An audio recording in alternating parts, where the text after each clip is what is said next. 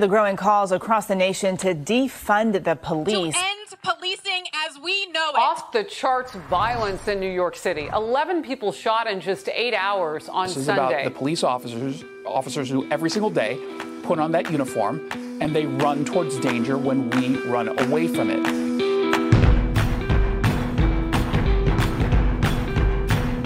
Guns up, giddy up, Wolfpack. This is Failure to Stop. It's Thursday night. It's my favorite place to be. It's your favorite place to be. It's the COMM Center with Drew Breezy. Failure to Stop's the #1 podcast to platform where police meet society and culture. Monday nights, you got J. Darrell White. He does Uncuffed. He's got all the funny antics. Tuesdays is Night Shift, Mystery, Murder, and Mayhem with Andrea a Plate. Wednesday, Deadleg brings you all the news so that you don't sound like an asshole to other people. Thursday's the best show. Maybe not the biggest, but COMM Center with Drew Breezy. And then Friday's the flagship show, the one started off, the one that brings all these people together. Failure to Stop. My extreme overlord boss is here. Drew, how are you doing? It's good to see you twice in a week. It was fun doing Night Shift with you the other night. How are you doing? Well, first of all, congratulations on the eve of our 1-year anniversary as well. I know that's coming up next week. Maybe coming up next week. It was a blast doing Andrea's on Night Shift. We had the 1-year anniversary. If you didn't watch that, please go back and watch it on YouTube or listen to it. It's probably more visual than not, but certainly it's a great podcast. But we had such a good time, didn't we, John? It was very 70s sitcom-esque. We had I'll say this about surprise guests. Yeah, go ahead.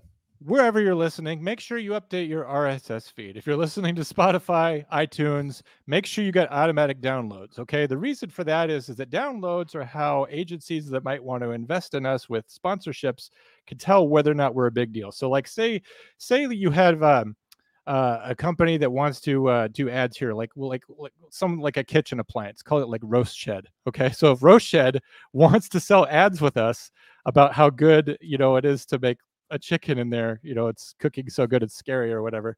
Roast Shed needs to see that we have some downloads. So wherever you're listening to this, please hit pause.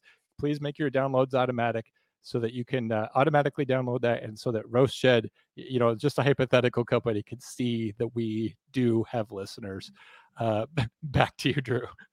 The best part of waking up is Roast Shed in your cup. And that's not the right number. Don't call that number, but you can. Yeah, don't call that number. But not right now.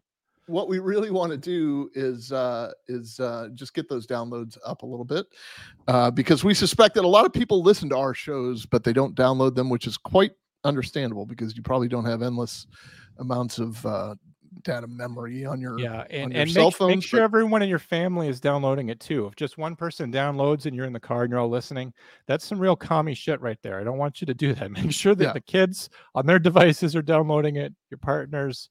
Any old devices, make sure you hit download. Yeah, don't be a communist. And if you're paying for your children's cell phone plans, then they should be downloading our show at your command. I don't understand how you're allowing them to run free like that.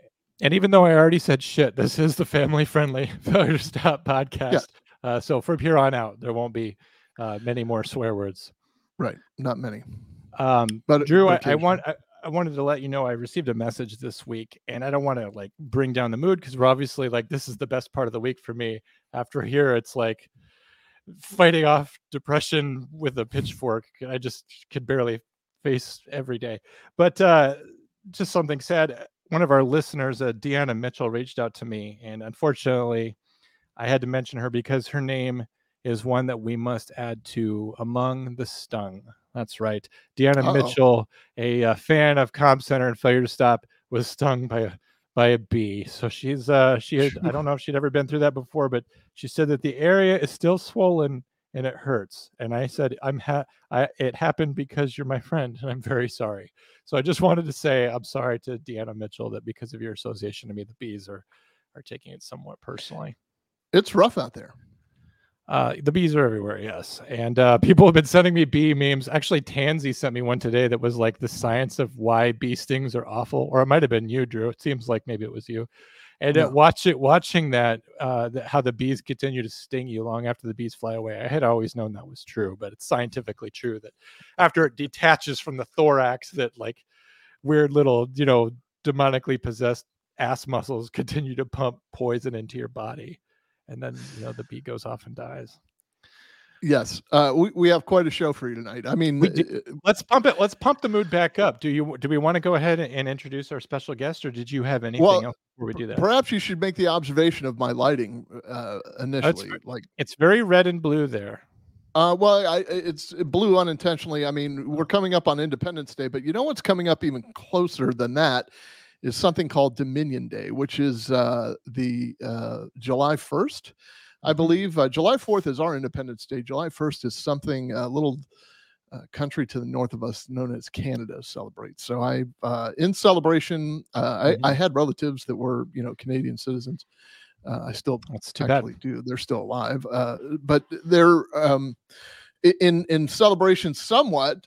I have the red background, which is reminiscent of the maple leaf flag. So is there anything else that you have that might be able to get us through tonight's show?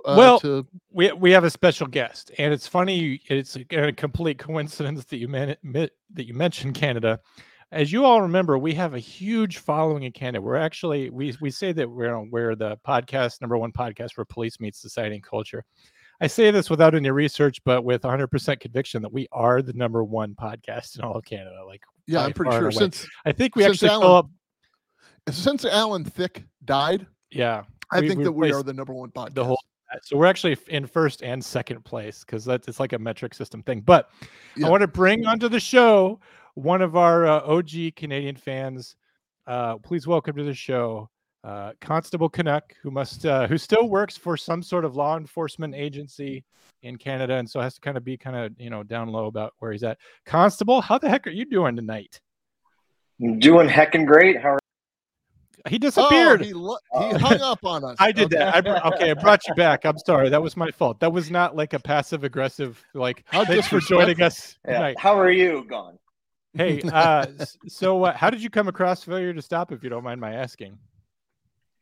Well, I was not really into the whole podcasting listening crowd, I guess.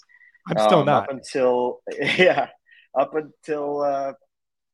well, oh gosh, I don't know. The early FTS days, I was, and it wasn't even on Apple Podcast then. It was on YouTube that it came up for me, and then it was mentioned that it was on Apple Podcast, and I was like, oh, I should go check that out. And that was I think there was only 2 episodes back in those days. There was the Friday show when Mike the Cop was still on, and then I think there was the Monday show as well. I think it was just the 2 at the time. Yeah. And then it slowly grew. But yeah, that stuff was awesome. I was able to have your auto downloads on like you should. Yes. And night shift, I'd be in my car and I would just listen to it while driving around or whatnot. So I've been a long time listener. So you've sent me quite a few shots on my Instagram of you just kind of chilling out your patrol car in the middle of the night, just listening to COMM Center. It makes me no, you're the only police officer that's done that. I can't even get one of my own countrymen to do that. So it means a lot. You've just been a huge supporter of us, and we appreciate you joining us tonight. However, here at Failure to Stop, as you know, if you've been listening, we are dedicated to the truth, and we usually do vet our guests. And I haven't had a chance to vet you. I did want to mention, though, just to give you a little bit of credit, I did get a challenge coin from you because you and me working together, we completed possibly Earth's first international traffic stop. Yeah, the original Avengers, really. Yes, even more important because we're doing real, actual work. But you were out with one of my wayward scofflaw countrymen from some state called Oregon, which I've never even heard of. But you were having some difficulty running that, and it was funny because when we were discussing it, I'm just like, am I allowed to give information or to another country? No, it's secrets.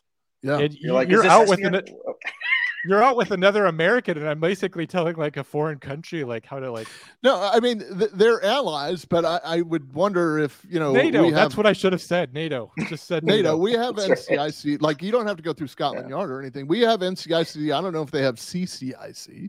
I have NCIC access. Okay. Well, I mean, I just found out recently, actually. But Yeah. he had a problem with an Oregon operator license number because Oregon has they use special characters. So we were fixing that. So I have the patch and I have the challenge coin, and I'm going to get you a return patch. But even though we're obviously close friends and we are going after international criminals in Interpol, just you and me, I'm just going to go ahead and vet you a little bit. So to be fair, because how can I quiz you about Canada? What I did is I went to the website. There's this website called Canada.ca, which I think CA stands for California. So I'm not real sure. Yeah, right. I don't know why California has a Canadian website, but they talk there about how to become a Canadian citizen. So there's a citizenship test, just like in the United States. And so what I've done is I've gleaned some questions from the Canadian citizenship test just to make sure that you are a true blue Canadian, if that phrase is correct. True red, yes. If you are a good red-blooded Canadian. So are you ready? I don't want to spring these on you. Are you ready to be quizzed? C student the best, so Constable, please remember you're representing all of Canadian law all of enforcement, Canada, potentially all dispatchers as well. So this is just another metric system, kind of like conversion thing. C is actually the highest grade you can get in Canada. So we are dealing with a true academic here, just so you know. It's an A. Hey, just real quick, like an informal one. This would be the gotcha. What's the temperature where you are right now? Where I am right now? Yeah, and give it to us in Fahrenheit. Oh, come on, John. You just gave him the answer. Damn it. Sorry. All right, go ahead, John. Go ahead, John. I would like to know the temperature, I guess. Oh, okay. It's 17 degrees Celsius. Oh my gosh, it's freezing cold there. All right. No, the trick is to double it and add 30. So it's 34, it's 64 degrees. That's an old wives' tale. That's not true. That's like saying close. You can drink witch hazel and get rid of your syphilis. That's not true. All right. So here we go. And I do have the answers because the answer key was provided. So it's not just, by the Californians. Yes, by the Californians, which if they know what can give me cancer, I'm sure they know about Canada. All right. So name 2 Canadian symbols. The beaver and the loon. Okay. The correct answer was the igloo and the roundabout. So you are down 1 already. That just counts as 1. Don't worry. Yeah. Okay. We also would have accepted John Candy. Yes. Oh, that's right. That's like a write-in bonus. Okay, so who? And I didn't really understand this question at first. I did do some research.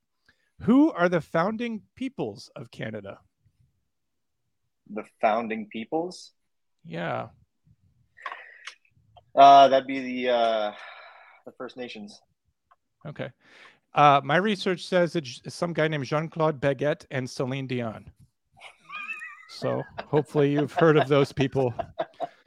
All right. So more government questions. And I apologize. I'm going to do the best I can to pronounce this correctly. I don't mean any offense to, a nation that fought with us on D-Day. Who is Sir Louis Hippolyte Lafontaine?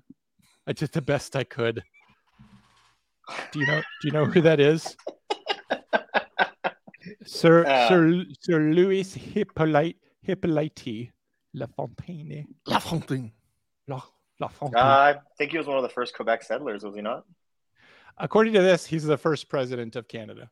Sorry, I guess he's your George Washington. Which is when you translate George Washington into French, okay, that's what it is. Okay, Sir might Lafontaine is literally Washington. It might mean sir. Okay, so briefly, what is a constitutional monarchy? Constitutional monarchy is basically what all the countries under the UK are right now, essentially. Okay. It's like the monarchy is more of a symbol rather than have any governance over the countries.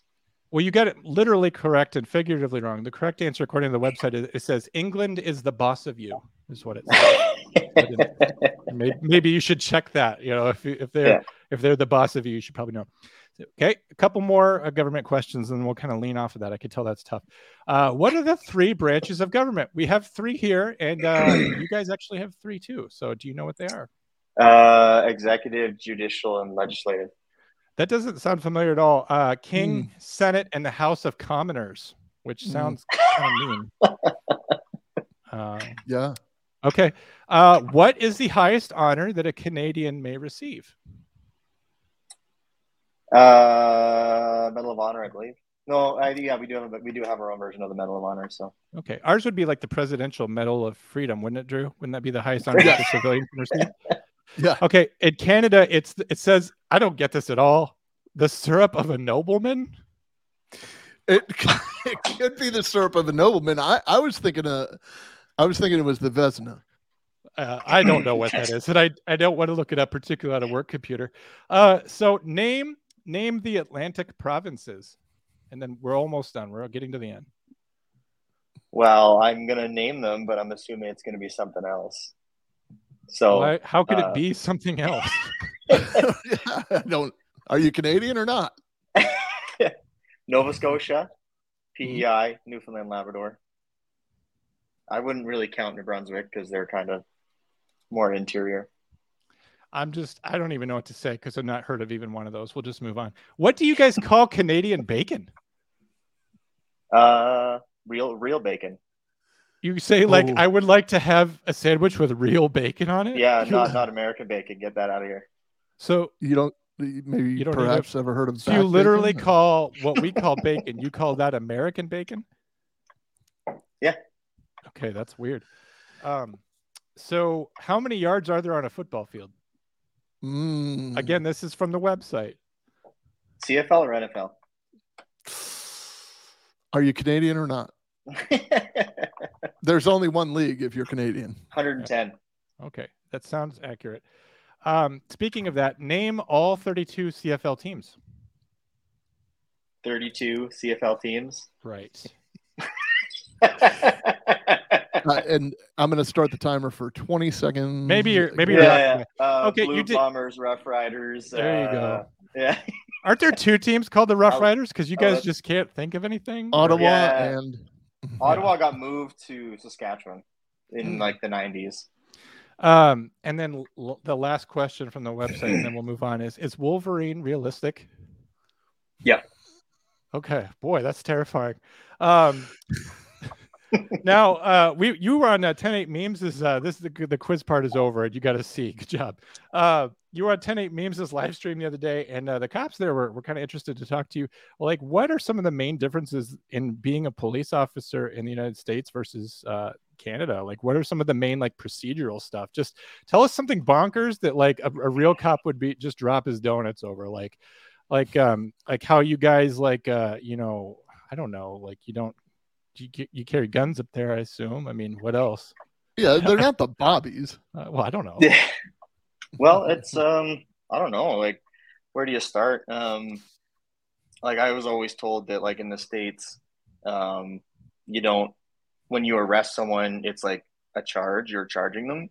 But here in Canada, I guess you have to start I don't know how you'd say it.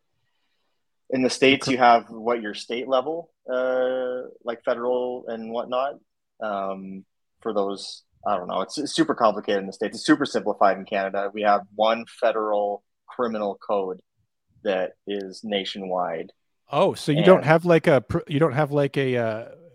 provincial codified law? So the provinces are like responsible for just a few things, healthcare, education, and infrastructure, and boo to healthcare. They do have their own enforcement, but it's more summary rather than indictment. It's like more like traffic offenses and stuff like that. Okay. Not trafficking, but traffic offenses. Okay. So under that, yeah. So province is really like a city, where like a city enforces like city statutes, like things like speeding, and like ordinances like no fireworks or like no junk cars on the street or whatever. That's up to cities to enforce, and the counties would enforce like another level, and then we would have state. But you really just have some local ordinances and then just a big federal codified. Yeah, so the federal is like nationwide. Everyone is under that. It's called the Criminal Code of Canada. CCC. Triple C. And I mean, we're like I don't know, maybe each province is slightly different, but where I am, it's the Traffic Safety Act, and then you got a bunch of other provincial legislation falls under that. But going back to the arrest thing was like in the criminal code, it's arrest without warrant. When you get arrested by a Canadian police officer, you're not necessarily going to be charged. It's like from what I was told, Americans detaining someone for like questioning, investigative stuff like that. Whereas like I can, like, Drew smacked some chick's ass on the bike going by, and then she gives descriptors. I see Drew, he matches the descriptors. I say, hey man, listen, just want to let you know you're under arrest right now. And then I charter him, and then I kind of and then I kind of go start my investigation there. The arrest in Canada is really just putting a pause on your chartered rights, on your civil liberties. So yeah. Do you have your version of Miranda warning? I mean, is there a constitution where you like there is constitutional right? Yeah, so in Canada we have the Chartered Rights and Freedoms, which is I think it came to be in the 80s. Under the Trudeau's dad, actually, I believe, current Trudeau, his dad was Pierre Trudeau. He enacted it, which that's like its own bag of beans that we could uncover there. I mean, it was like, I think the thought process, I think the intention of that, my personal opinion, the intention was there, but it was, I think, poorly executed. Not poorly executed. I shouldn't say that, I guess, but anyway, yeah. So there is like, we don't say call it a Miranda rights. We say you've been chartered is what like the slang that we use. So like 10A, 10B, police caution, the bare minimum, and then 10A, 10B are the sections in the charter that you will like not be unlawfully detained and stuff like that. I've had countless people, because in the States, all Canadians consume is American media, and so I've lost track of how many times I've had people in my backseat screaming at the top of their lungs, read me my Miranda rights. Sometimes I lose it. Sometimes I lose it on them. I turn around and I yell back at them. I'm like, you're not in the States, you don't have Miranda rights. Now shut up. Yes. Well, I love it. That's so good. I'm sorry, by the way, that you've told me before that you get some tourists up there that cause problems, but also just that our media, we have such an anti-police problem in this country, and whatever our issues are, they belong to us. And you guys really shouldn't have to like be getting blowback because it's all over your media. Like, what is the feeling out there? Do people have a huge problem with Canadian police because of what's going on here? Do they view it as like one and the same, or do they say it's all systemic, so it's all police everywhere? Or like what's the feel? What's the pulse in Canada right now about police? Well, I guess I should start by saying that I know I'm not going to mention who I work for, that and your views, my beliefs, my opinions are just mine. It doesn't reflect the agency that I work for. Sure. Then again, like, my opinions are just that of my life experience and whatnot. So I think that it's more so of the younger generations that are the TikTok, Instagram heavy ones. And yeah, they're just exposed to it way more. I mean, there's lots of times where I'm out and about, or just for a drive, maybe getting coffee or attending a community event. And it's mostly old timers that come up and go like, hey, we're really glad to have you in the community. Thanks for being here. Stuff like that. And like, it's kind of weird. I know like in the military, it's very common when people say thank you for your service, and we hear that as police as well. And I feel kind of weird getting that kind of sentiment or compliment, because I don't feel as like the military. And my coworker of mine said it really well. He said the best way to respond to that is thank you for your support, especially like, just thank you for your support. And I was like, that's really good. So that's what I've been saying. But the sentiment's it's not there yet, but I've heard them say that Canada is 10 to 20 years behind the US. Always has been, I guess. So. Well, I've detected an uptick in violence against police officers. I'm certainly not here to jinx you, but are you picking up on the same thing, or is it just that it was underreported before? It's always been underreported. I don't have that much service, but I have between 5 and 10 years of service, and call volume's gone up. Retirements are skyrocketed, early retirements, transfers. It's I don't see that we're much different. I don't see that we're that far off. I mean, aside from some laws that you're enforcing, and we differ in that sense, but you're giving all the indicators that we're hearing. It's the same thing. It's driven by social media.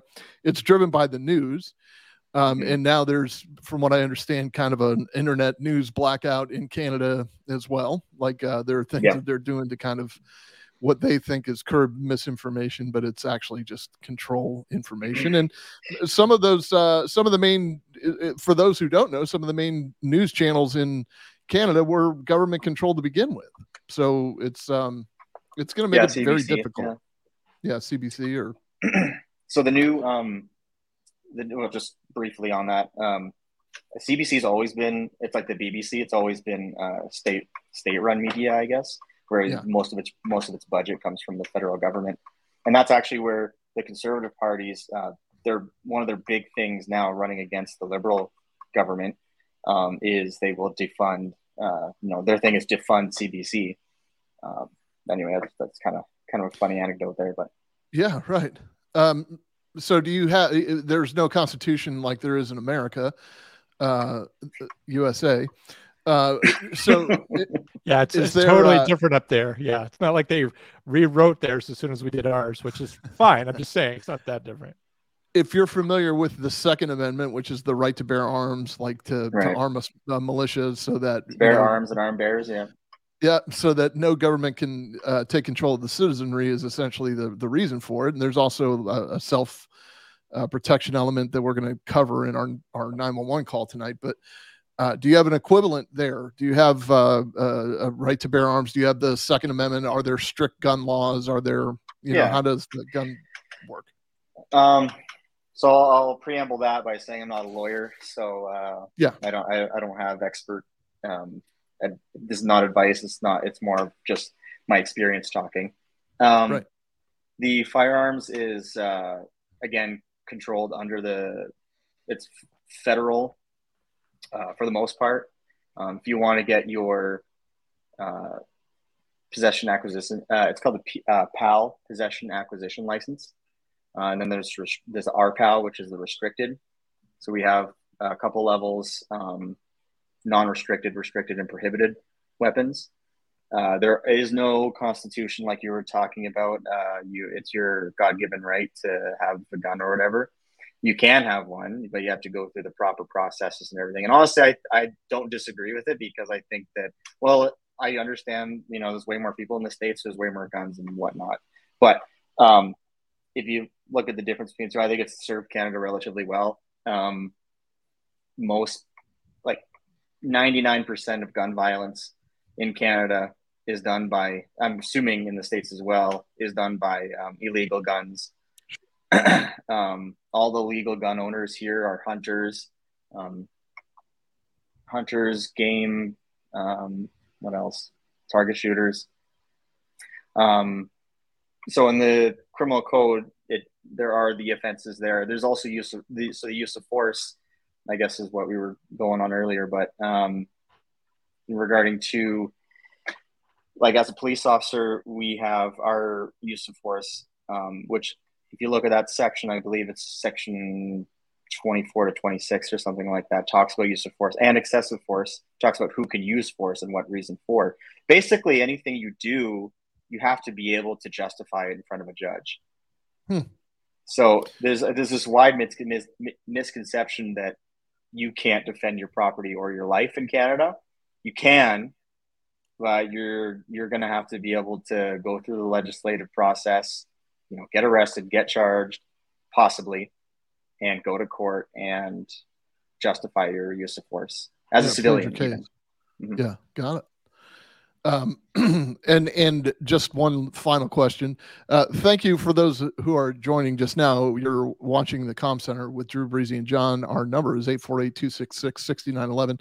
Nice. That's 848-266-COMM 911. We have a real live Canadian. He speaks English. We are speaking with our constable friend. Constable Canuck is what we have called him, not in the derogatory sense. Is it even derogatory? It's not derogatory, No. is it? I don't think so. No. Are police officers being charged like they are here? Yeah, and it's not as publicized. Like the only well, I guess it is as publicized because it's like controversial and stuff. But yes, they are getting charged. They're each province, without giving away too much, has its own. It's not like IA. It's more of like a civilian run entity. Review board? I guess you could Like call it that. But there's so like they police. Okay. There's like police not oversight, but they do serve on that board as well to give their input as to like this is the way the training is. And then I believe it's a collaborative effort between civilians, police, and I think lawyers as well. I think they're in there as well. So there are some times where reasonable. It's a committee. grounds, like it probably goes under a committee review, and then they decide whether they're going to charge or not. Yeah, and sometimes it can take a couple of years for an investigator, use of force investigation like that. Yeah. Very well. I understand that there was quite a shortage of dispatchers for our neighbors of the north. That specifically, there was an article that was put out by CTV that talks about the union of I think it was RCMP, the union for the dispatchers or telecommunicators there, and they're kind of in dispute over salary just a little bit, but it always makes it look like the employees are complaining about salary. However, there are deep-rooted issues as in manning. There are times when there's only one or two on duty, maybe for an entire region or something like that. Can you briefly, maybe 10-second sketch of how that works? Yeah. So, I mean, for the dispatch side of things, it's happening more and more and more. Like last week when I was working night shift, I believe, we got a message on our terminal saying, hey, there's extreme low levels, like 2 call takers and 1 dispatcher for our province. But being said, that's for my agency that I work for. And you have to think about there are other dispatch centers for like muni forces and whatnot. Sure. But for mine, when they say like, please use your laptop in your car for pulling over people, running checks, marking yourself on scene, off scene, anything like that, use your computer as much as you can. Do not use the radio unless it's an emergency. Updating your status, because we get like you guys get the 1070 checks in the States as well, the Are You Okay checks? Yes, sure. 1023 here, but it varies. Yeah. Sometimes we just say status check. Yeah, see, it translates from French to English, and I don't even want to convert it to metric though. No, right. I think that's what it is. It's metric. 1070 is metric. Yeah, it's measured in milliliters, I believe. So while we're on the topic of manning, John, let me jump into one of our stories. I want Canuck, can you stick around, please? Constable Canuck, forgive me. Can you stick around, s'il vous plaît, while and you can crack wise on what we've got for a case tonight. Maybe you can give us the Canadian perspective as well. But I want to talk. I want to talk about this story that I came across here, and I will have it in about 2 seconds. Okay, there we go. So here we go. Let's just watch this for a second. And again, we're adding commentary to this news report. In a life or death emergency, you hope the person who answers your 911 call is able to quickly get you the help you need. 911 call takers working at the Houston Emergency Center say they are facing an uphill battle. Hours of overtime are the norm, and a staffing shortage continues. 13 Investigates first told you about those issues last summer. Nearly a year later, folks working there tell us not much has changed, prompting 13 Investigates to ask if your safety is at risk. Here's ABC 13's Courtney Carpenter. And what's your callback number? How often would you say that you work 12-hour days? More than often. Most of the time. Most of the time. Julio Ariciaga, who soon will hit 2 years as a 911 call taker working at the Houston Emergency Center, says an 8-hour shift is rare. Houston 911, do you need medical, police, or fire? We first met Julio last July when a tip to 13 Investigates led us to look into the center being short on call takers. He told us then he typically works 12 hours a day, 5 days a week. Right now, we have about 140 call takers, but at the same time, we're about 35 to 40% down. Joe Law, the administration manager of the Houston Emergency Center, also called HEC, told us then he was hopeful the extra overtime for the call takers wouldn't last long. We're hoping this is going to be a temporary stint. Shortly after that story aired, we were sent this recording of a Houston emergency call where the call taker seemed to fall asleep. Did you see? Far from what you'd like to hear on the other end of your 911 call. As terrible as that is, it's kind of funny. Hello? Now, 13 Investigates found staffing isn't much better. Last July, 66 of the 182 full-time frontline telecommunicator positions were open.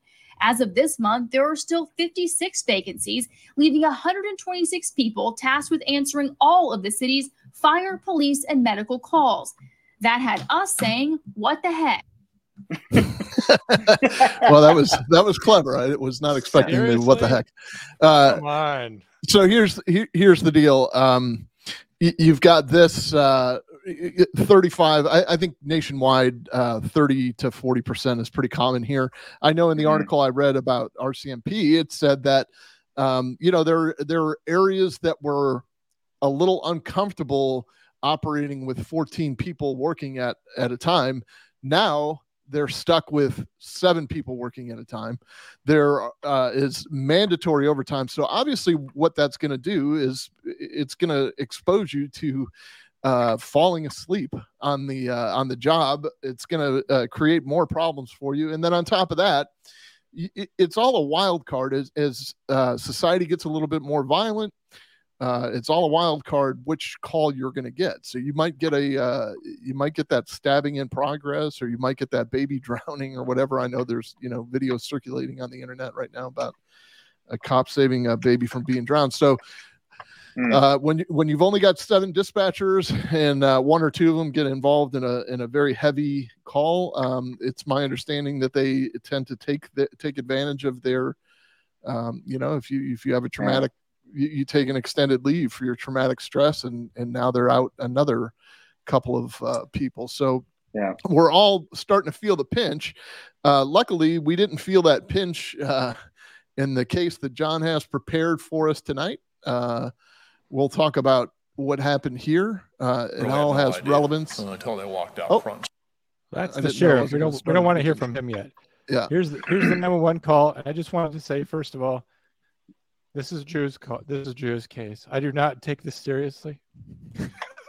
He and I have been fighting about it all week about whether we have literally to the point of my exhaustion. Listen, if you want to call and chime in and you want to speak to, I will translate for you if need be, the Canadian that we have on the hook, we'll call it. You can get a hold of us at 848-266-6911. Nice. Or 848 COMM 911, which is rather whimsical because we're a communications and a 911 show. Total coincidence. We're going to do this 911 call first. Here it is. 911, what's the address of the emergency? Hi, our address is 41 Concord Drive, Dunedin. Somebody is just on our lanai.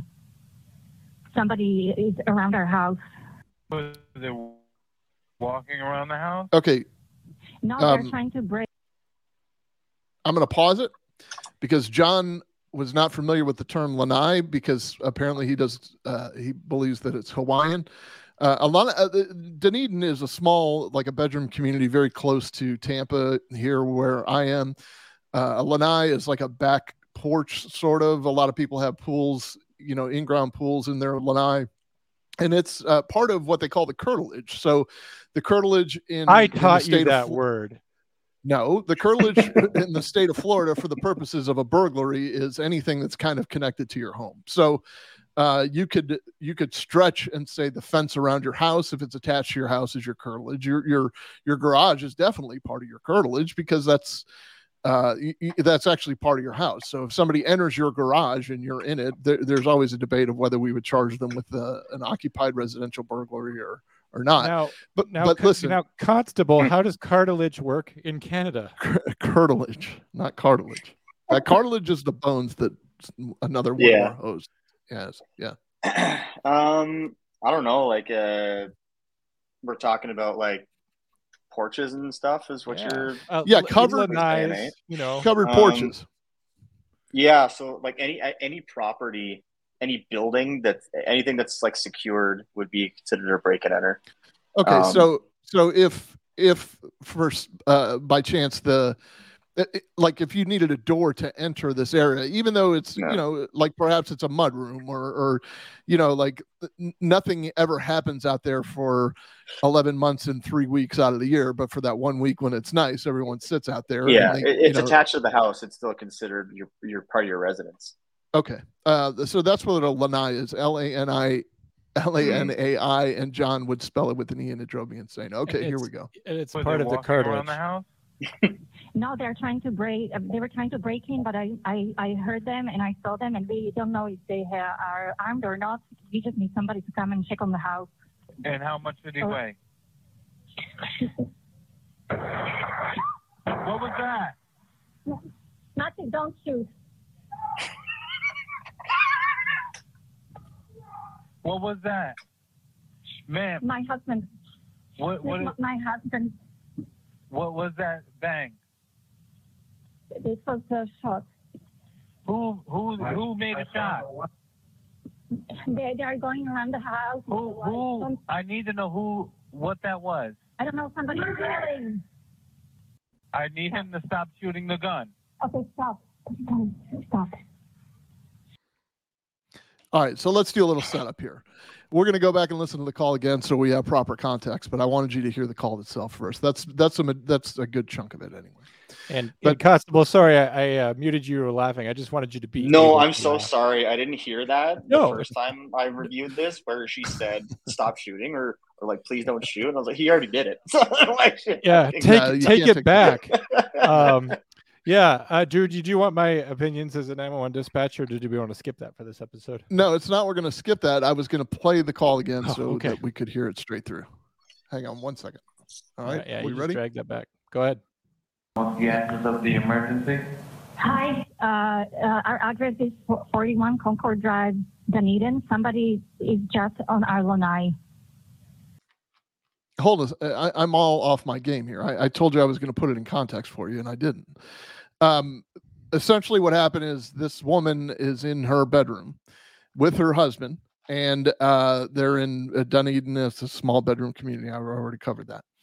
She goes to the kitchen to get something to eat or drink or something like that, and she looks out her blinds, and she can see on her lanai where her pool is, there's a figure out there. And she's like, what is going on? So she runs and tells her husband, hey, there's somebody out there. So they peek out and they definitely see somebody out there. And the guy who turns out to be, spoiler alert, the pool guy at 9 p.m. in the evening, goes to his car, first shows up. He kind of waves at them thinking that he saw them and they saw her and everybody is cool. And, to show up 9 o'clock unannounced to clean your pool. He goes to the car to fill out some paperwork and realizes he can't see. So he brings his flashlight back.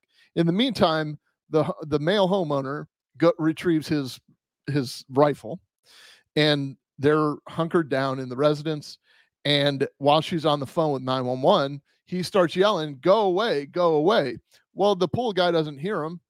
and advances towards the house with his flashlight. So now the homeowners really don't have any other choice but to think whoever this is about to break into my house.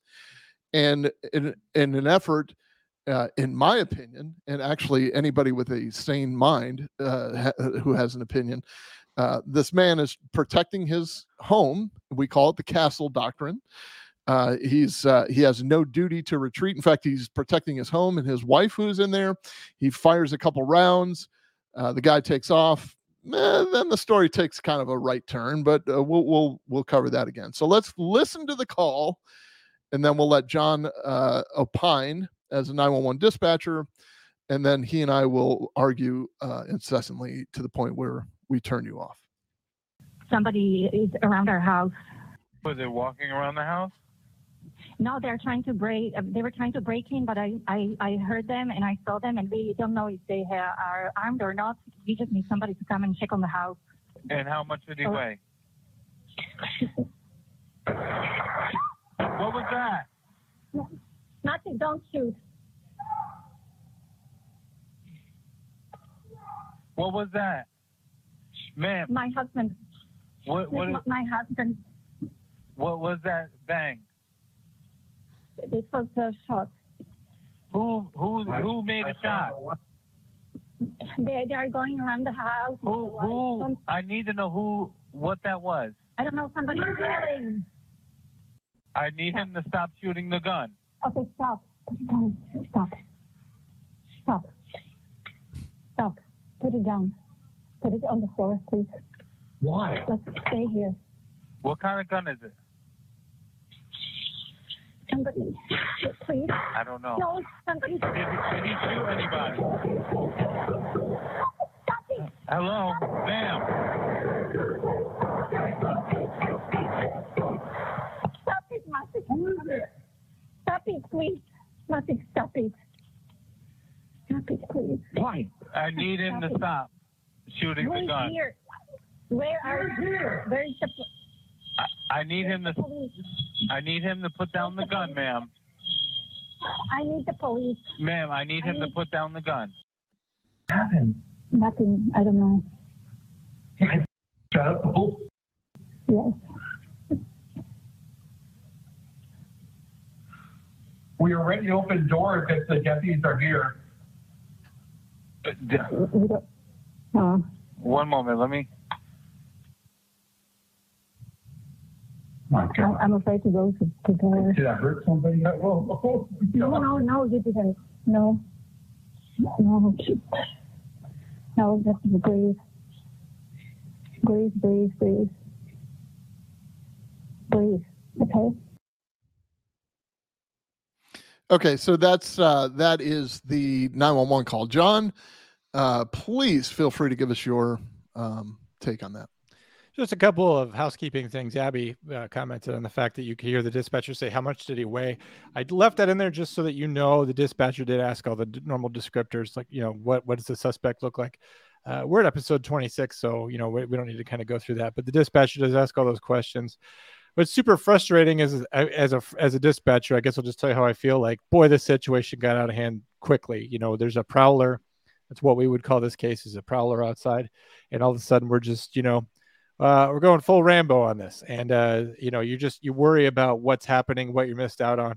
When he says stop shooting, you're going to come in the chats. It's all over the place. Like, I don't like that he told him to stop shooting when the dispatcher has no idea. Like, is the guy still trying to get inside? Is it a whole gang of people? Is the homeowner, is he already shot? Is it an active gunfight? Like, yeah, like this dispatcher doesn't know, but what he's reacting to, if I had to guess, and I'm not criticizing, is pump the brakes, hold on 1 second, let's get this situation stabilized. Like, I can't do one more thing because there's so many shots being fired. The folks you have to remember too is, like, the gunshots are going off.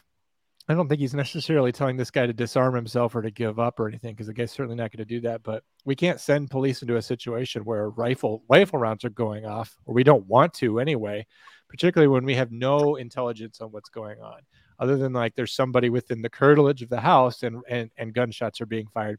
There was, I believe, 30 rounds fired in 90 seconds. So the dispatcher is just, all of a sudden, he's in the deep end of the pool. And he's trying to react to that. So Also, what's frustrating on this call, and we'll talk on this a little bit, Drew, is because there's a civil side of this too, but when he's talking to her for information, she seems kind of like, oh shit, I don't want to tell you that like my husband is blowing people away, because she's like, stop shooting, please stop. She doesn't know what's going on either. Nobody really knows the full in the moment. They don't know the full, totality of the circumstances. So she wants them to stop shooting because we all want shots to stop being fired. They're scary. We should say that, did we mention already, Drew, that the homeowner there is a retired, was he a light colonel in the Army? Yep. Okay, so he's got some proficiency with firearms, probably knows about them. It's an AR-15, which of course is the media's hot button rifle, even though it has no bearing on anything at all, the make and model of the rifle. But I think he's just trying to get a stop to the situation and have the police handle it, which is kind of every dispatcher's instinct. Drew, go ahead. This is where John and I kind of differ. What Christy is kind of. You know what? I have had it. I've been supporting you for 25 episodes. I have been pulling your line, lockstep. Yes, sir, Drew, sir. That's exactly what I think too, sir. And I finally have an original thought, and you're like, shut up, John. It's your woke policies, John. It's your insane woke policies, Drew. Listen, here's the thing. This becomes a very tense and different situation than somebody on your lanai. I don't agree with that. This becomes a very tense and different situation than somebody on your lanai when the flashlight starts advancing towards your door. You have no duty to retreat. Therefore, you have no duty to wait to see if they're going to try the doorknob, and you don't have any duty to wait to see if they're going to, like, okay, well, he's undone his pants and he's ripped my wife's nightgown out, but that doesn't mean he's going to rape her yet. Like, I haven't seen the full thing come out yet, so this is and I'm not trying to insult anybody's intelligence by saying that, but that's the truth of the matter. Like, it was the difference between like just some kind of reckless shooting at somebody on your lanai, and fully remember your lanai is he's essentially in their living room, their outdoor living room. I know what a lanai is. It's just a matter of a sliding glass door that's locked. So when he advances towards, when you start putting these things together and he's advancing towards the door with the flashlight, he's not walking away after being warned a couple times to walk away. He's walking towards you. I think that, as the sheriff, you may have left it in there in his press conference, said, look, this is something we call lawful but awful. But there is a reason to have this castle doctrine that we keep referring to, which is a stand your ground issue, meaning you don't have a duty to retreat. You can, it comes from common English and, probably by proxy through Canada. A man's home is his castle, and you have every right to defend it and all of its contents, meaning the people inside. So if I think that there may be issues in some states justifying shooting, there may have been an issue in saying, okay, well, actually the guy was injured. He was never shot. He was injured with shrapnel and glass. To call this a stand your ground would be a little bit different than what it actually was, which is a castle doctrine. They're just slightly different because of the duty to retreat or the culpability of the intruder. Somebody who's committing a trespass, a burglary, while you're in your occupied residence, that's actually a forcible felony.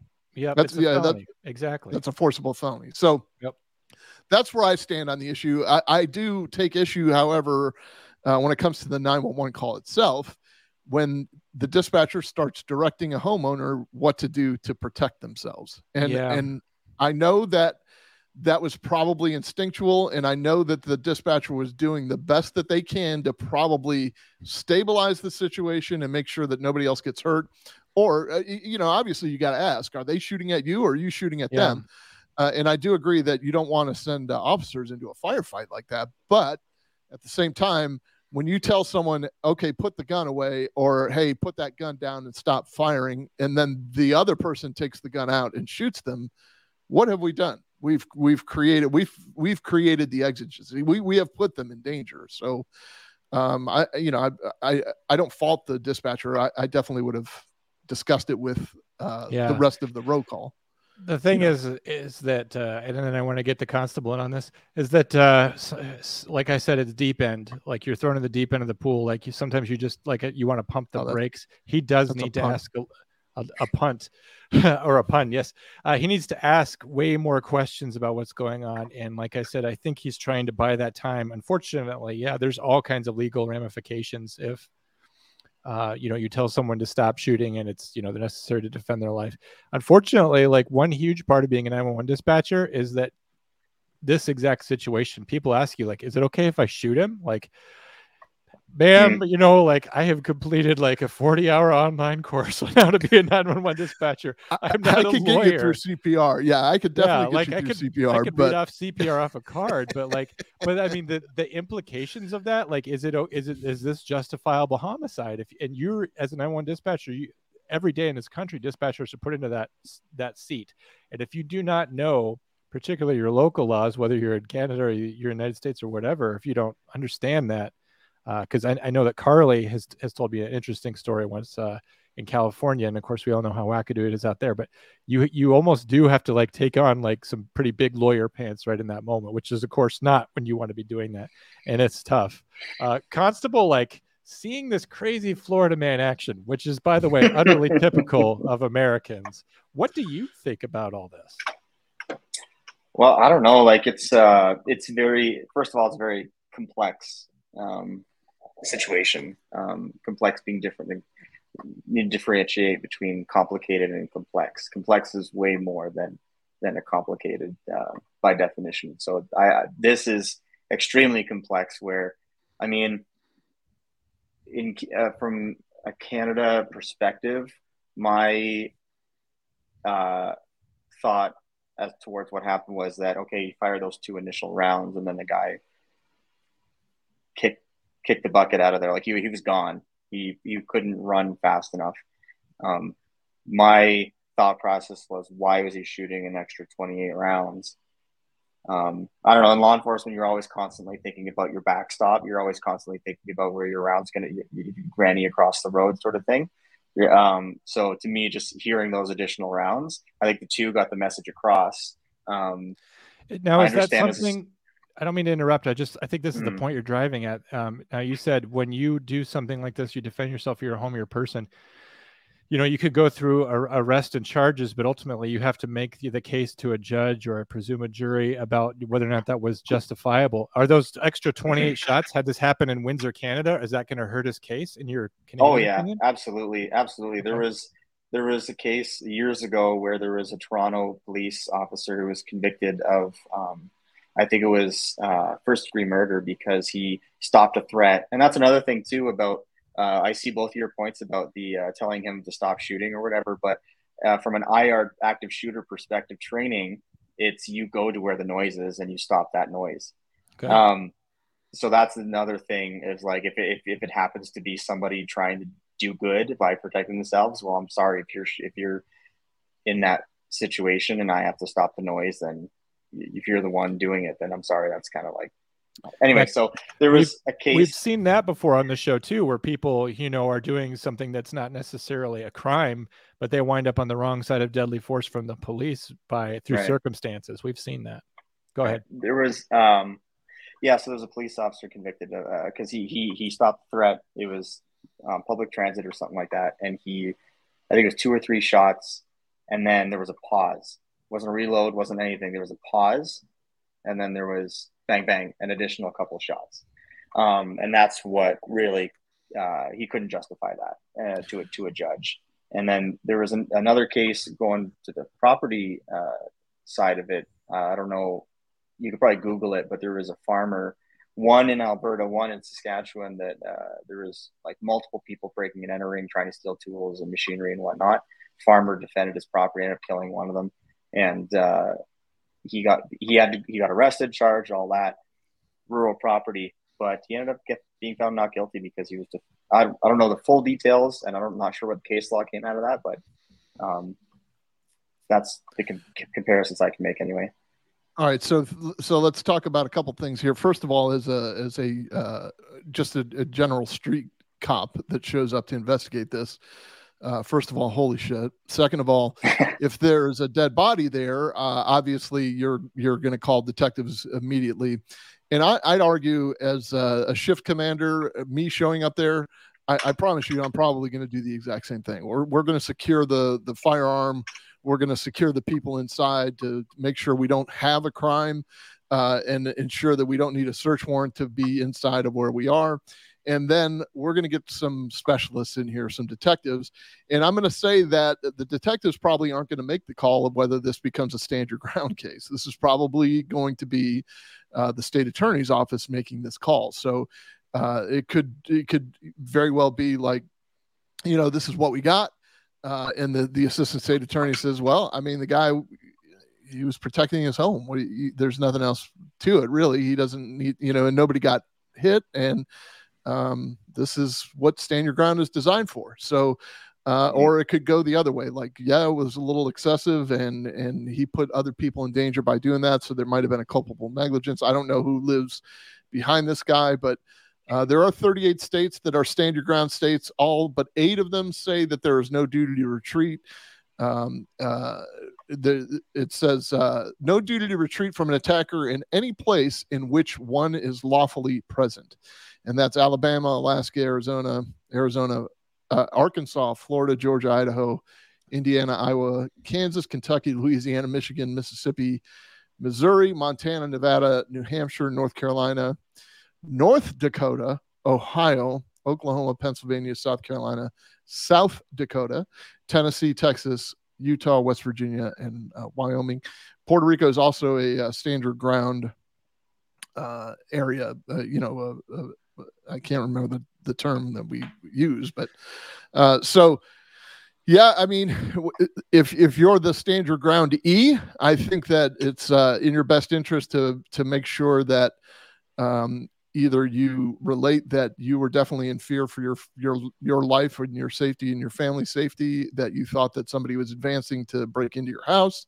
And again, I'm not trying to dispense legal advice here, because I'm not qualified to do that. But you need to be very careful in how you word that, and you need to be very careful in handling a firearm. If somebody's outside on your pool deck at 9 p.m., I don't know that it gives you license to shoot, but in this case, because all cases are different, that's essentially what happened. So let's take a look at the video of exactly what happened. This is Carl Polek, the pool boy. Before we do that, Drew, can I address some comments? Yeah, sure. I'm sorry, I don't mean to judge anyone too harshly, but I kind of shudder to think that I have to explain this, but it actually comes up on 911 calls all the time. So I want to take this opportunity. The difference between theft, burglary, and robbery. Okay, because I get calls a lot of the time saying I've just been robbed. I'm like, okay, my God, is he still there? Was there a weapon involved? I'm like, I came out to my storage unit and the lock's been broken on it. And this probably happened last Sunday because I saw a dude out here. Okay, that is burglary. That is totally different. And it's a burglary after the fact. Robbery is when someone uses force or coercion to deprive you of property. So that's like you getting mugged or being held up at a bank. Burglary is someone breaking and entering, which can just mean opening a door. They don't have to literally snip the padlock on your unit, and they come into a space that you have a reasonable expectation that you own it or you're renting it or that's your spot. And then theft is like, the taking of mislaid property or something, you set something down and someone else takes it. Drew, did I get any of that wrong? You did not. Okay, nope. Drew's still here. He was just you're off. You're 100% right on everything. That's pretty universal. Theft is just stealing something. Yeah.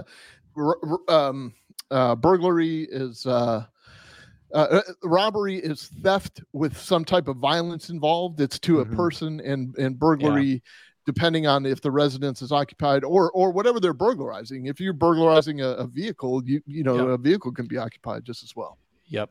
Okay, thank you, Drew. I wanted to address that because it's something that drove me nuts. I literally had someone call me once because of a robbery that occurred and a suspect was in flight on the interstate. I'm like, well, it's on like Donkey Kong, and it was a shoplifting. The guy had taken a Milwaukee table saw without paying for it, and the loss prevention person was breaking all loss prevention code of conduct by following on the interstate. So, but he called in and said it was a robbery, and of course that's full felony stop, which is not appropriate for someone, jacking a table saw from an Ace Hardware.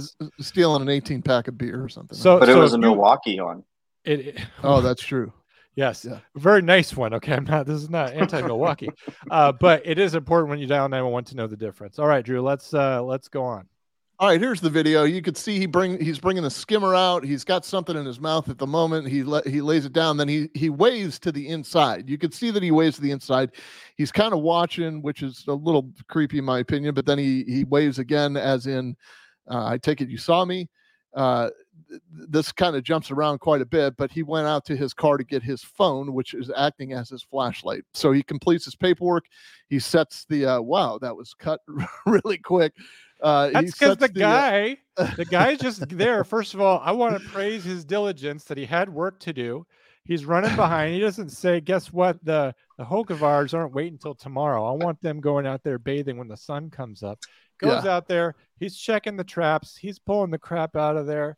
And you know what? He's taking a flashlight. You know why? Because he didn't want to wake these people up. Super diligent. Give that man a raise. No. Wants to go out there. No criminal intent. Is that what you just said, Constable? No, give that man a raise. Oh, I thought you said no mens rea, and I'm like, man, you are full blown. You are a lawyer. Yes, give that man a raise because he's out there just doing the Lord's work. And you know what? He's got a pool wife and a pool baby to feed. Drew, go ahead. Look at his posture right now. Like he leaned forward a little bit to see what was going on there. He kind of put his arm up as in he's waving. Now he's standing there with his hands on his hip. I think he's like. He's mad about all the pubes in there. What's going on here? Why aren't they wearing suits? And they're this is only a lanai. He's just kind of like, hey, is she walking around in her, You think he's being a looky-loo there? Is that what you think? I think he's being a looky-loo. That's my opinion. So then he goes out. He goes out to the car, and of course, John edits all the important parts out because he wants to make his argument. So that's not true. I downloaded it from a third party, and I didn't want to put a lot of extra work into it. Is what he put his pen behind his ear. He went over to the pavers right by the pool to fill out his paperwork, and with the phone in his hand with the flashlight, and he walks towards the table to lay down the paperwork that he just completed, which means. He's walking towards the door with the phone in his hand that has probably a flashlight. An "I love you" note, and I'm sorry I was late. It could very well be like, "Hey, I'm sorry, I'm an idiot and showed up at your lanai at 9 p.m. while your blinds were closed." So you could see he hightails it out of there when the shots start ringing out. So here's the sheriff, Bob Gualtieri. He's the sheriff of Pinellas County. When he took that AR out, it wasn't like he was sitting there and he had decided, I'm going to pull this trigger. He was sitting there, he was waiting. And what was the event that caused him to fire was the flashlight. And he thinks the guy's coming in, so he puts one in the chamber and racks it and then fires. Which again, cuts to, this isn't a guy that was sitting there trigger happy wanting to shoot. He was trying to protect himself and his wife, and he was concerned about the circumstances. It's a terrible set of circumstances, but it's unfortunate, avoidable, but it wasn't in this case. It's probably one of those things that I would call lawful but awful. I mean, it's awful, but it's just an awful set of circumstances. They walked out front and saw the pool truck in front of the house, and then he had this, oh my gosh moment. But it wasn't until then. He really had no idea until they walked out front and saw the pool truck. When we talked to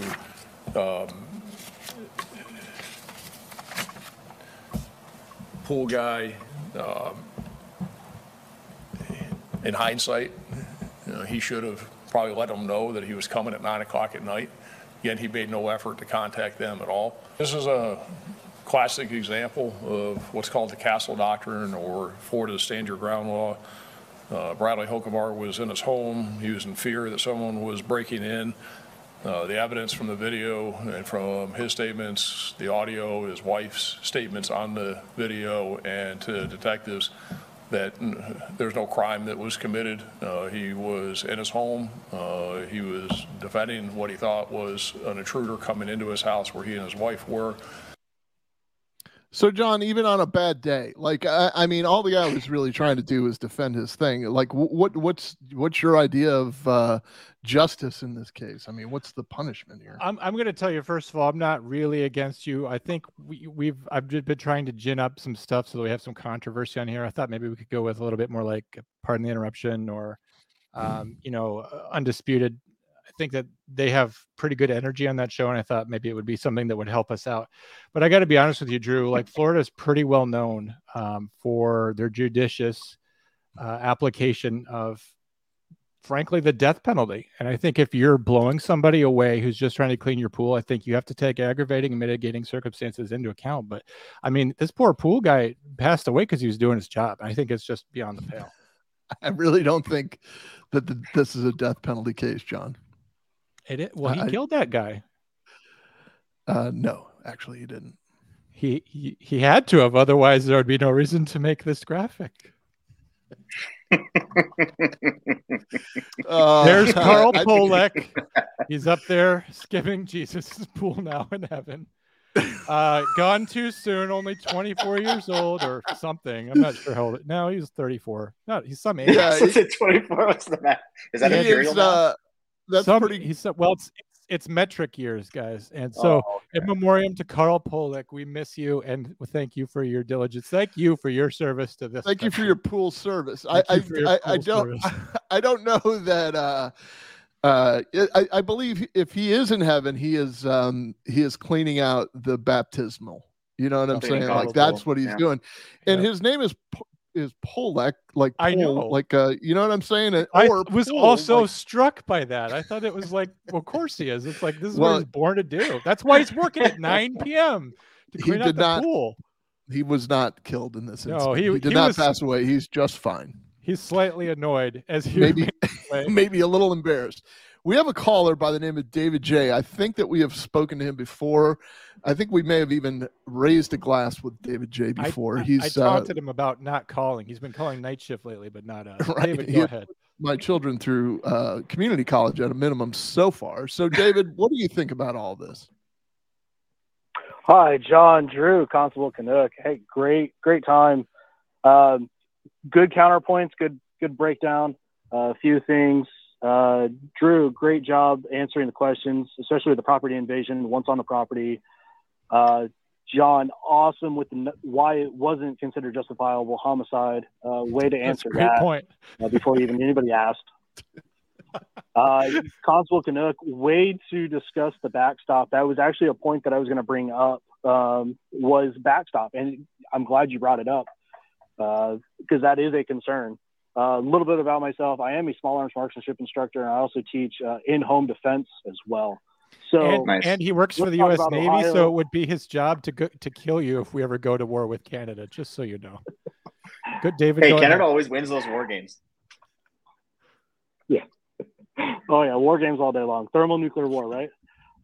So let's talk about Ohio, July 31st, all right? Mitch Duckrow shot James Rawl, and he did not shoot until the barrier was broken. And that was something that I wanted to discuss was with the Castle Doctrine and why this gentleman didn't need to wait until his property threshold was broken. And obviously, Drew, you did answer that. You showed, hey, Castle Doctrine, this is the reason why. Great job answering that. It definitely helped me understand more between these two cases. Well, you know, I'm a huge David J. fan. I have nothing but respect. So some of the issues that I have with this gentleman is that he was shooting blindly at an unknown target. Yeah. From what I read and everything else like that, he was just shooting blindly, which if anybody's sensible with gun ownership, I mean, that's a red flag. That's hey, what are you doing? You need to stop shooting blindly at a target. You need to know what your target is and what's behind it. Shooting without the knowledge of the threat, obviously you broke that down pretty well, Drew. So thank you, very much appreciated. I tend to think also, David, there may have been some, and this term could easily be overused, but unless you've experienced it, you would know. But there could have been some auditory exclusion there. Like he just doesn't know.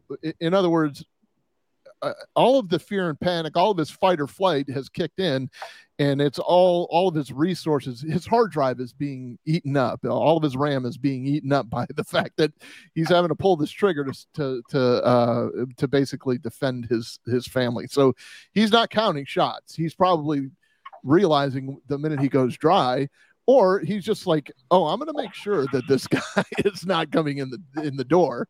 Whether he knew he was hitting him or not is a different story.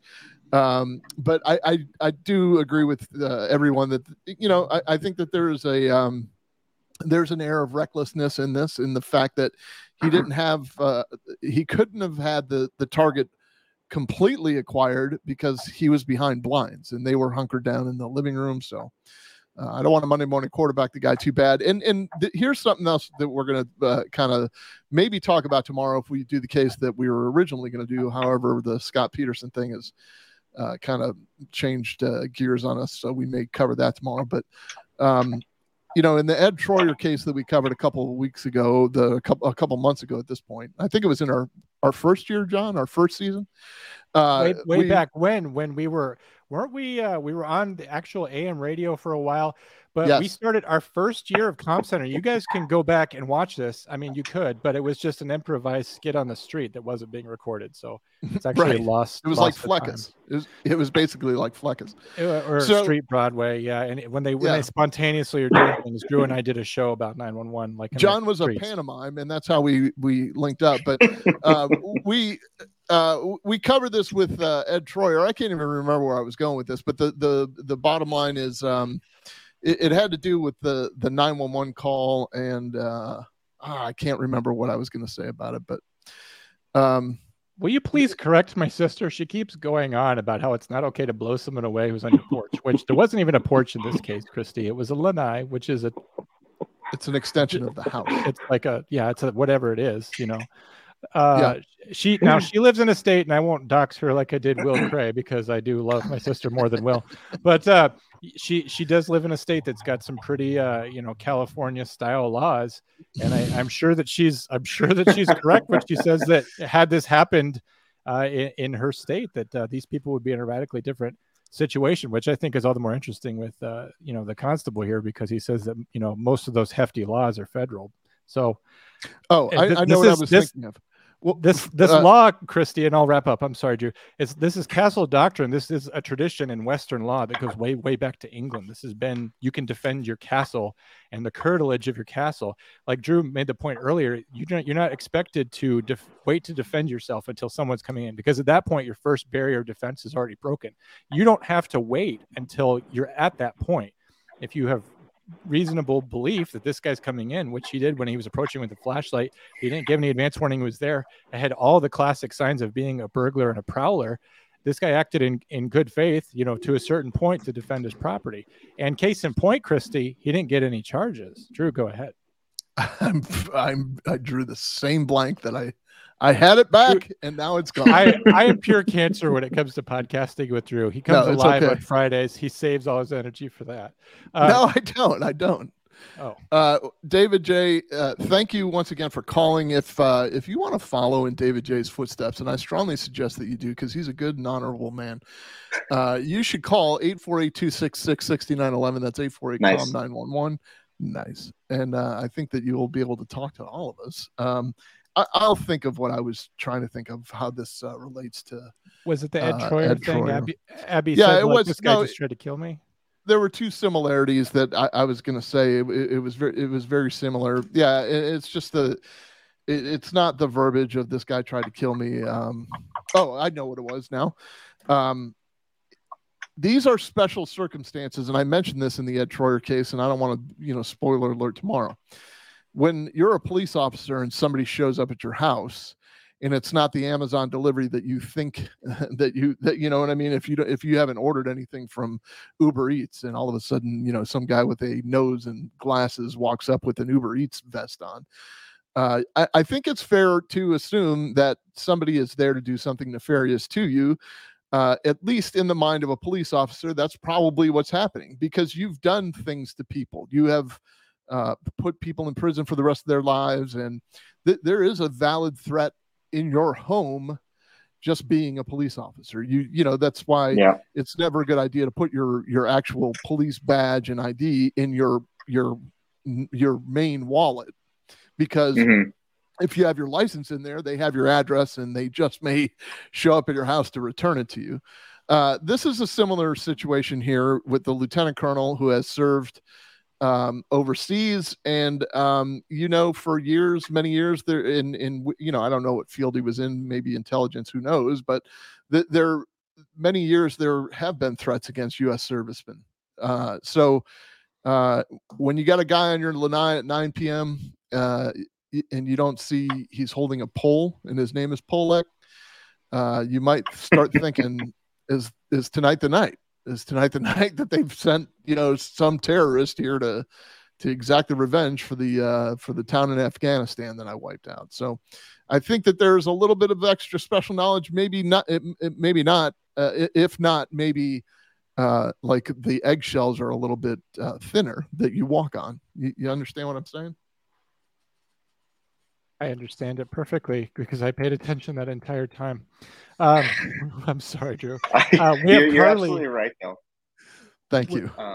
Sorry, like just from my experience, when I was single and got into the job, and someone says, "I'm gonna gut you like a pig that you are," and everything, and you just kind of, off the shoulder, and you probably don't even charge them for uttering a threat to you. Right. But now that I have family of my own that take that way more seriously, and that's definitely something that crosses your mind. Definitely. Anyway, Drew, I know that we have Carly, who's a co-host of the show in the third spot before. One time I was talking to her when we were getting ready to do COMM Center with Jonathan Bates and Eric Tansey. She was telling me about a story that happened out in California that I think casts a different light on a lot of this castle doctrine stuff. And also, Drew, apologize to you if I'm bulldozing you and making you forget stuff. That's not what I'm here to do, but I just get it. I get excitable, and I'm also extremely tired and running on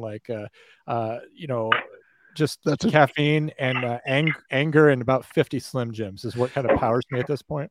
Yeah, brother. That's a Drew problem, not a John problem. Carly, I believe, is here to defend herself. She can talk to us all she wants. Carly, how are you tonight? Oh, Carly and Beignet are fighting right now. Okay, go ahead. No, we're not fighting. She's here, but we're not fighting. How are you, Carly?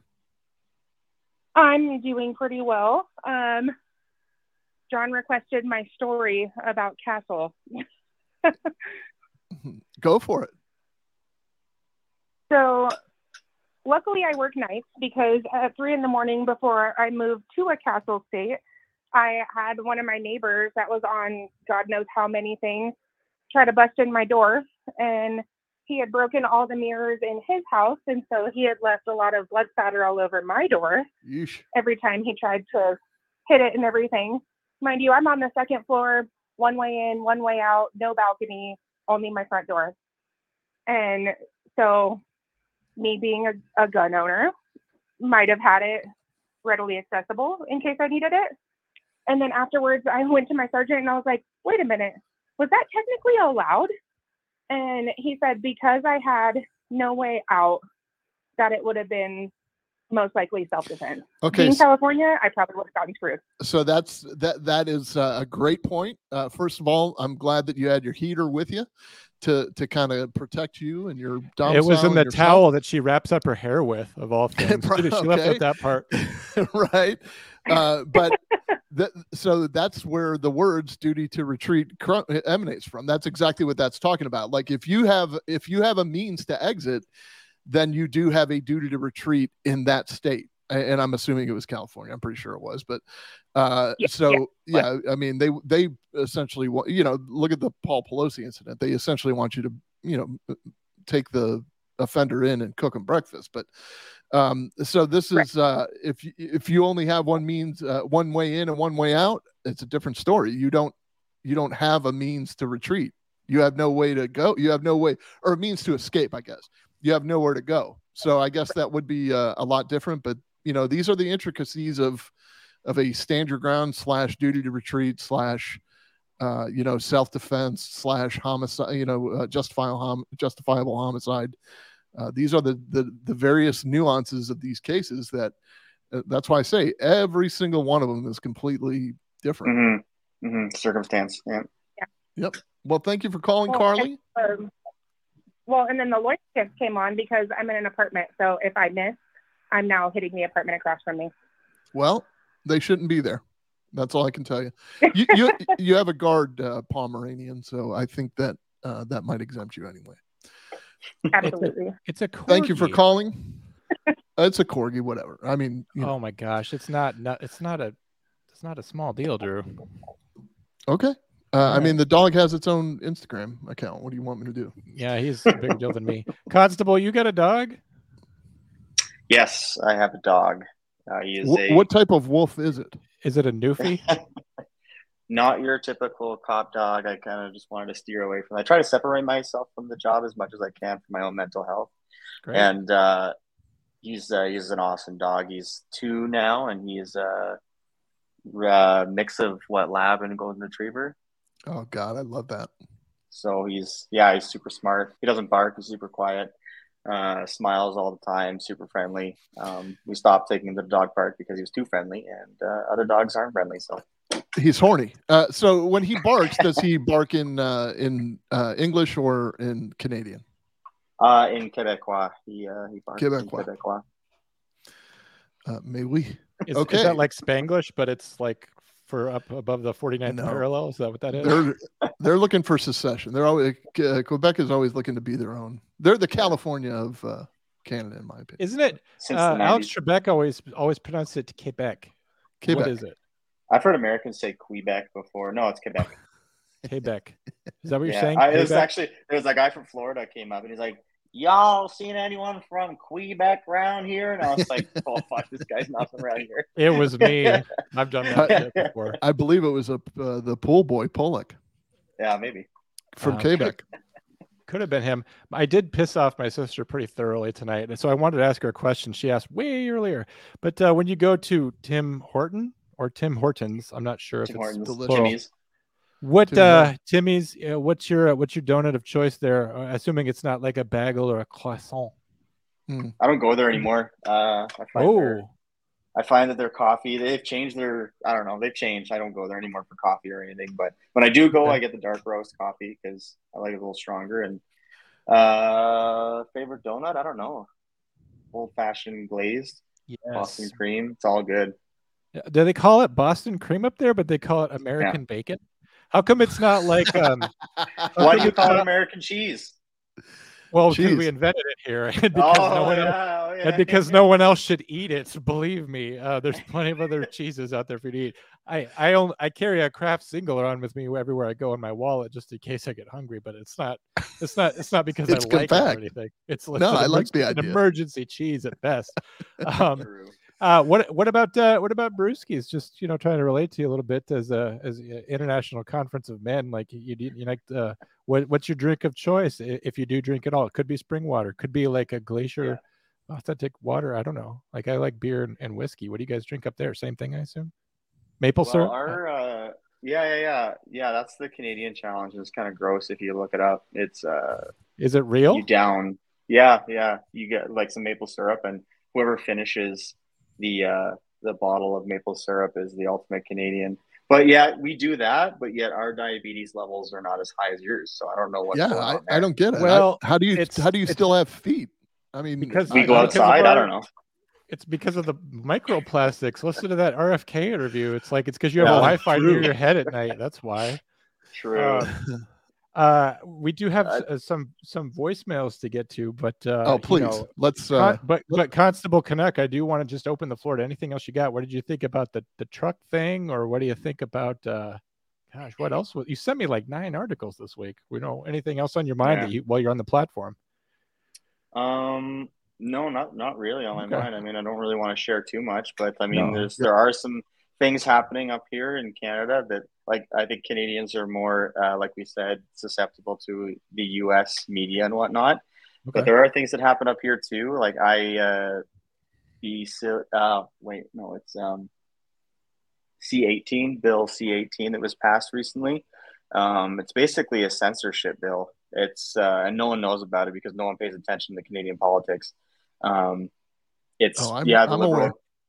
Yeah. So like I think that was one of the things I sent you, John, was the Meta, the company, is going to be closing their news.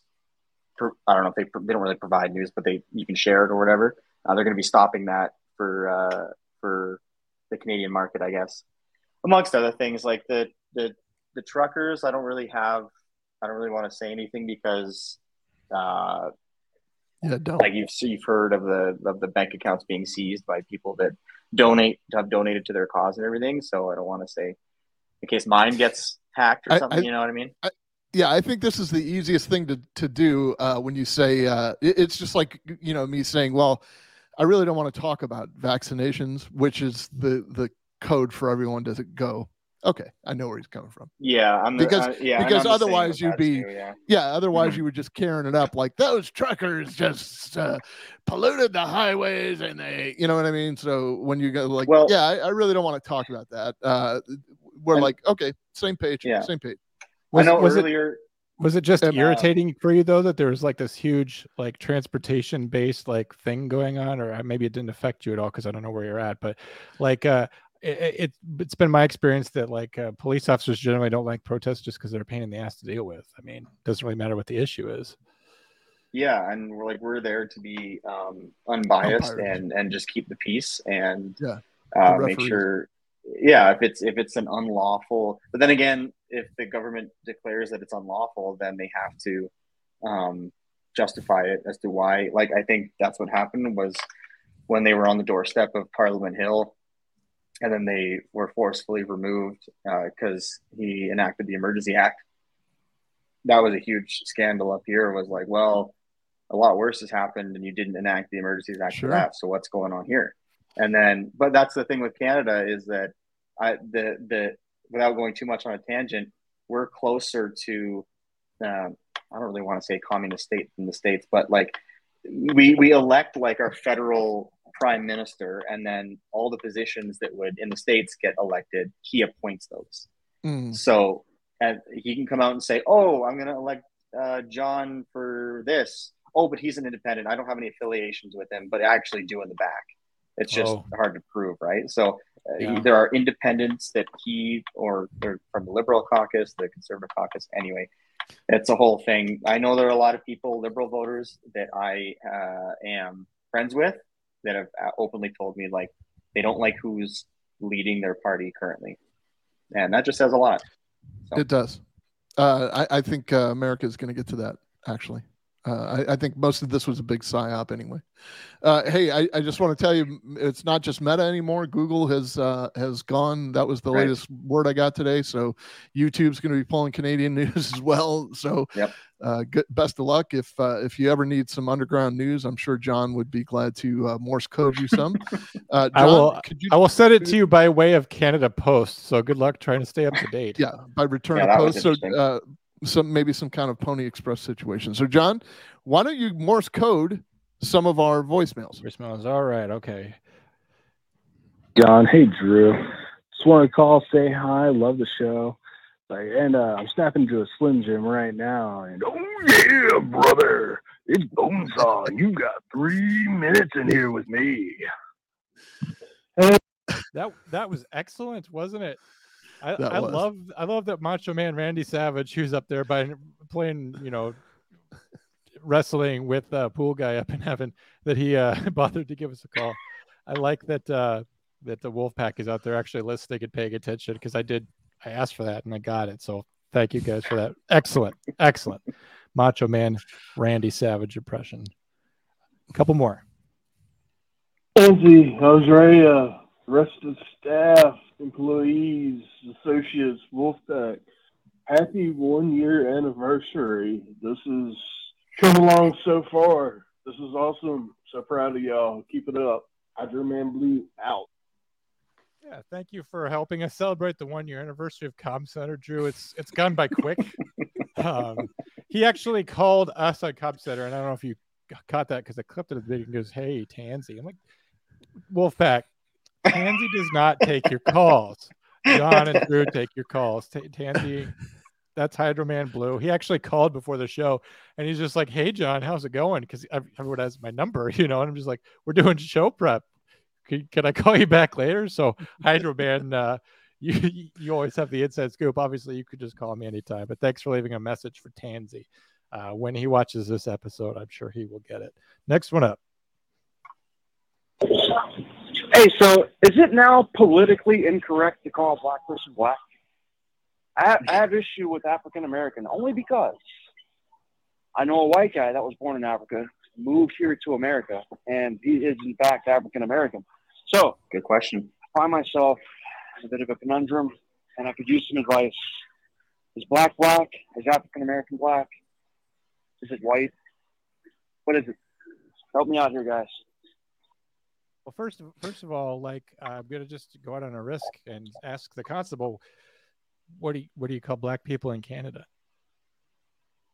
You just like it's not really an issue here. They don't really go by African, whatever. I mean, they're trying to push that on us now, but like my without going into too much detail, my boss is black, and he calls himself black all the time. He's just like whatever. This whole thing's. I think that's the reality in this country too. But you know, the PC police.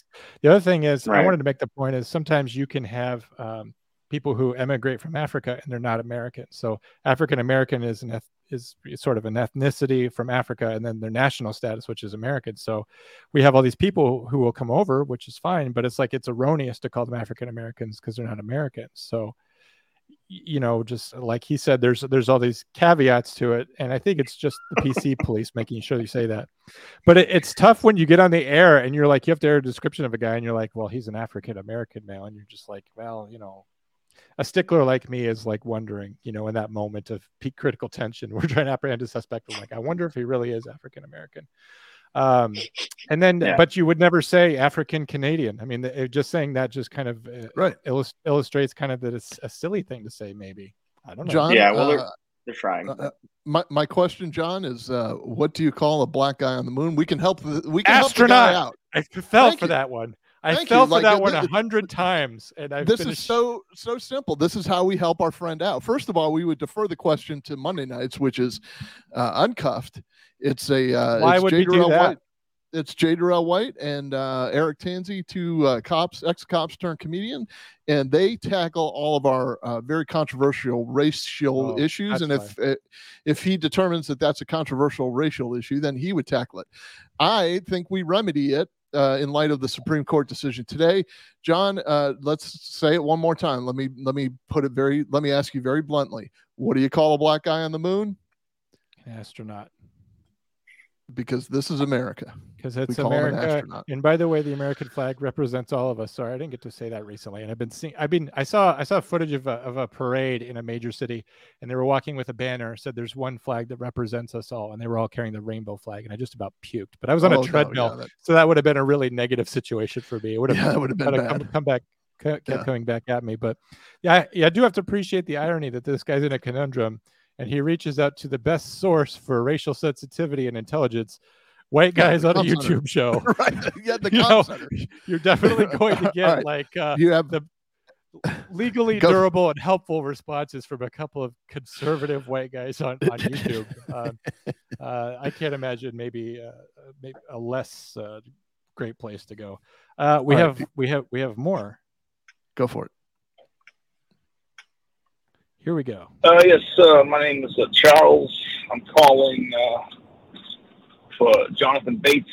I'm calling on behalf of the Costco Corporation. It's been brought to my attention that one Jonathan Bates has been making some disparaging remarks about the Costco Corporation, denying his membership. And they have asked me to reach out to you and politely ask you to knock that crap off. Doesn't want to go anywhere beyond politeness. The Costco Corporation is open to elites. I'm sorry, but you just don't fit the bill.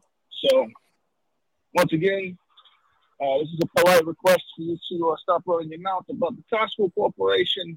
If you refuse to cease and desist, Costco Corporation will take further action. And all I'm saying is it would be a crying shame for you to come home and find a giant box of bees waiting for you. Ooh. You know what I'm saying? So let's go ahead and quit running our mouth and, have yourselves a nice night, all right? Okay, so, John, we got a cease and desist from a fine Southern lawyer. That's what he sounds like. I don't know if it's actually Jack Daniels. I got New himself. York out of that. Yeah, did you? All right. It's not even the first time I've been threatened by a classic goon, you know? It still hurts to take By a live over the Costco air. goon. Yeah, Yeah. they mean business. That's some Jimmy Hoffa shit. I guess I would like to. Should I just keep their name out of my mouth, or should I apologize? He didn't really suggest what to do. Keep my warehouse's name out your mouth. Keep my bulk wholesale retailer mega shopping experience out your damn mouth. Yeah, discount warehouse appliance. Whatever it is. Yeah, we're not gonna bring it up again. We'll switch back to bees, people. That seems to be something that unites people rather than gets me death threats. So yeah, then divides. John, do we have any other voicemails? No, that's it. Do we have any more phone calls? No, that ship has sailed. So I think that it would probably be best to kind of wrap it up. We've carried this from Dominion Day or Canada Day all the way into Independence Day, it feels like. So I really, really want to thank our guest today, Constable Canuck. He should be Stick around after the show, by the way. Stick around after the show. You just wanted to be able to say that to somebody, John, and that's fine. That's cute. John, listen, Constable Canuck really kind of set the bar for a lot of you. Carly did wonderful as a guest. We've had some great guests on here.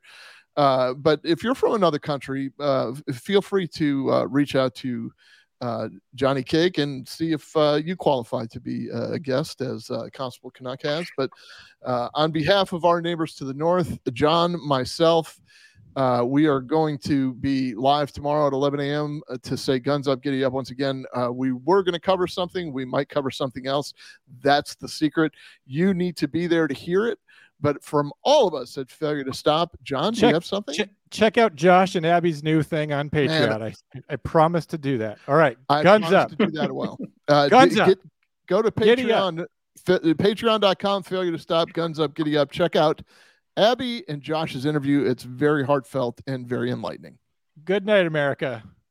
We'll see you next time. Next week on Failure to Stop.